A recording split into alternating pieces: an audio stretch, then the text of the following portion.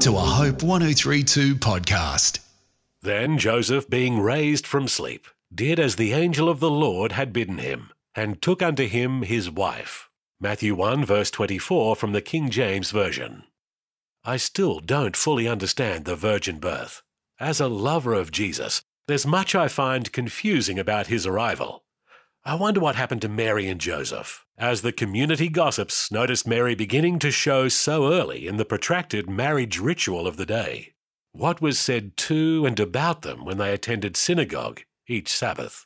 In Luke 1:34 and 38, Mary is shocked at the news that she is to bring the Messiah to humanity. However, God gives Mary further affirmation and support through her cousin Elizabeth in Luke 1:44.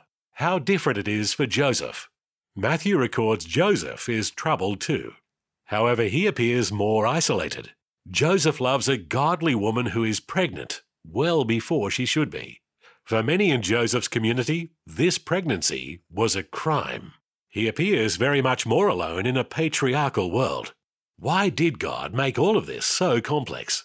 Surely it would have been better for Mary, Joseph, and even Jesus' later ministry for the Messiah's birth to be less divisive or to accord more with accepted practices of the day. Is it possible that God's divine plan defies our complete understanding to prevent humanity's hubris, a supernatural safety valve for our tendency to take credit for what we understand? Every step of Jesus' birth features elements that remain opaque to us. We can't explain it all away. Our questions mean that we remain the object of God's plan and never the source. God's plans are unexpected, as they should be. I'm Dwayne Jeffries.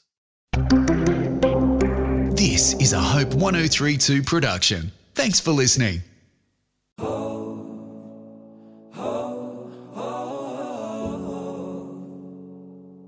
Hi, my name is Heidi Wiseman and I host my podcast, Hopeful Reflections with Heidi.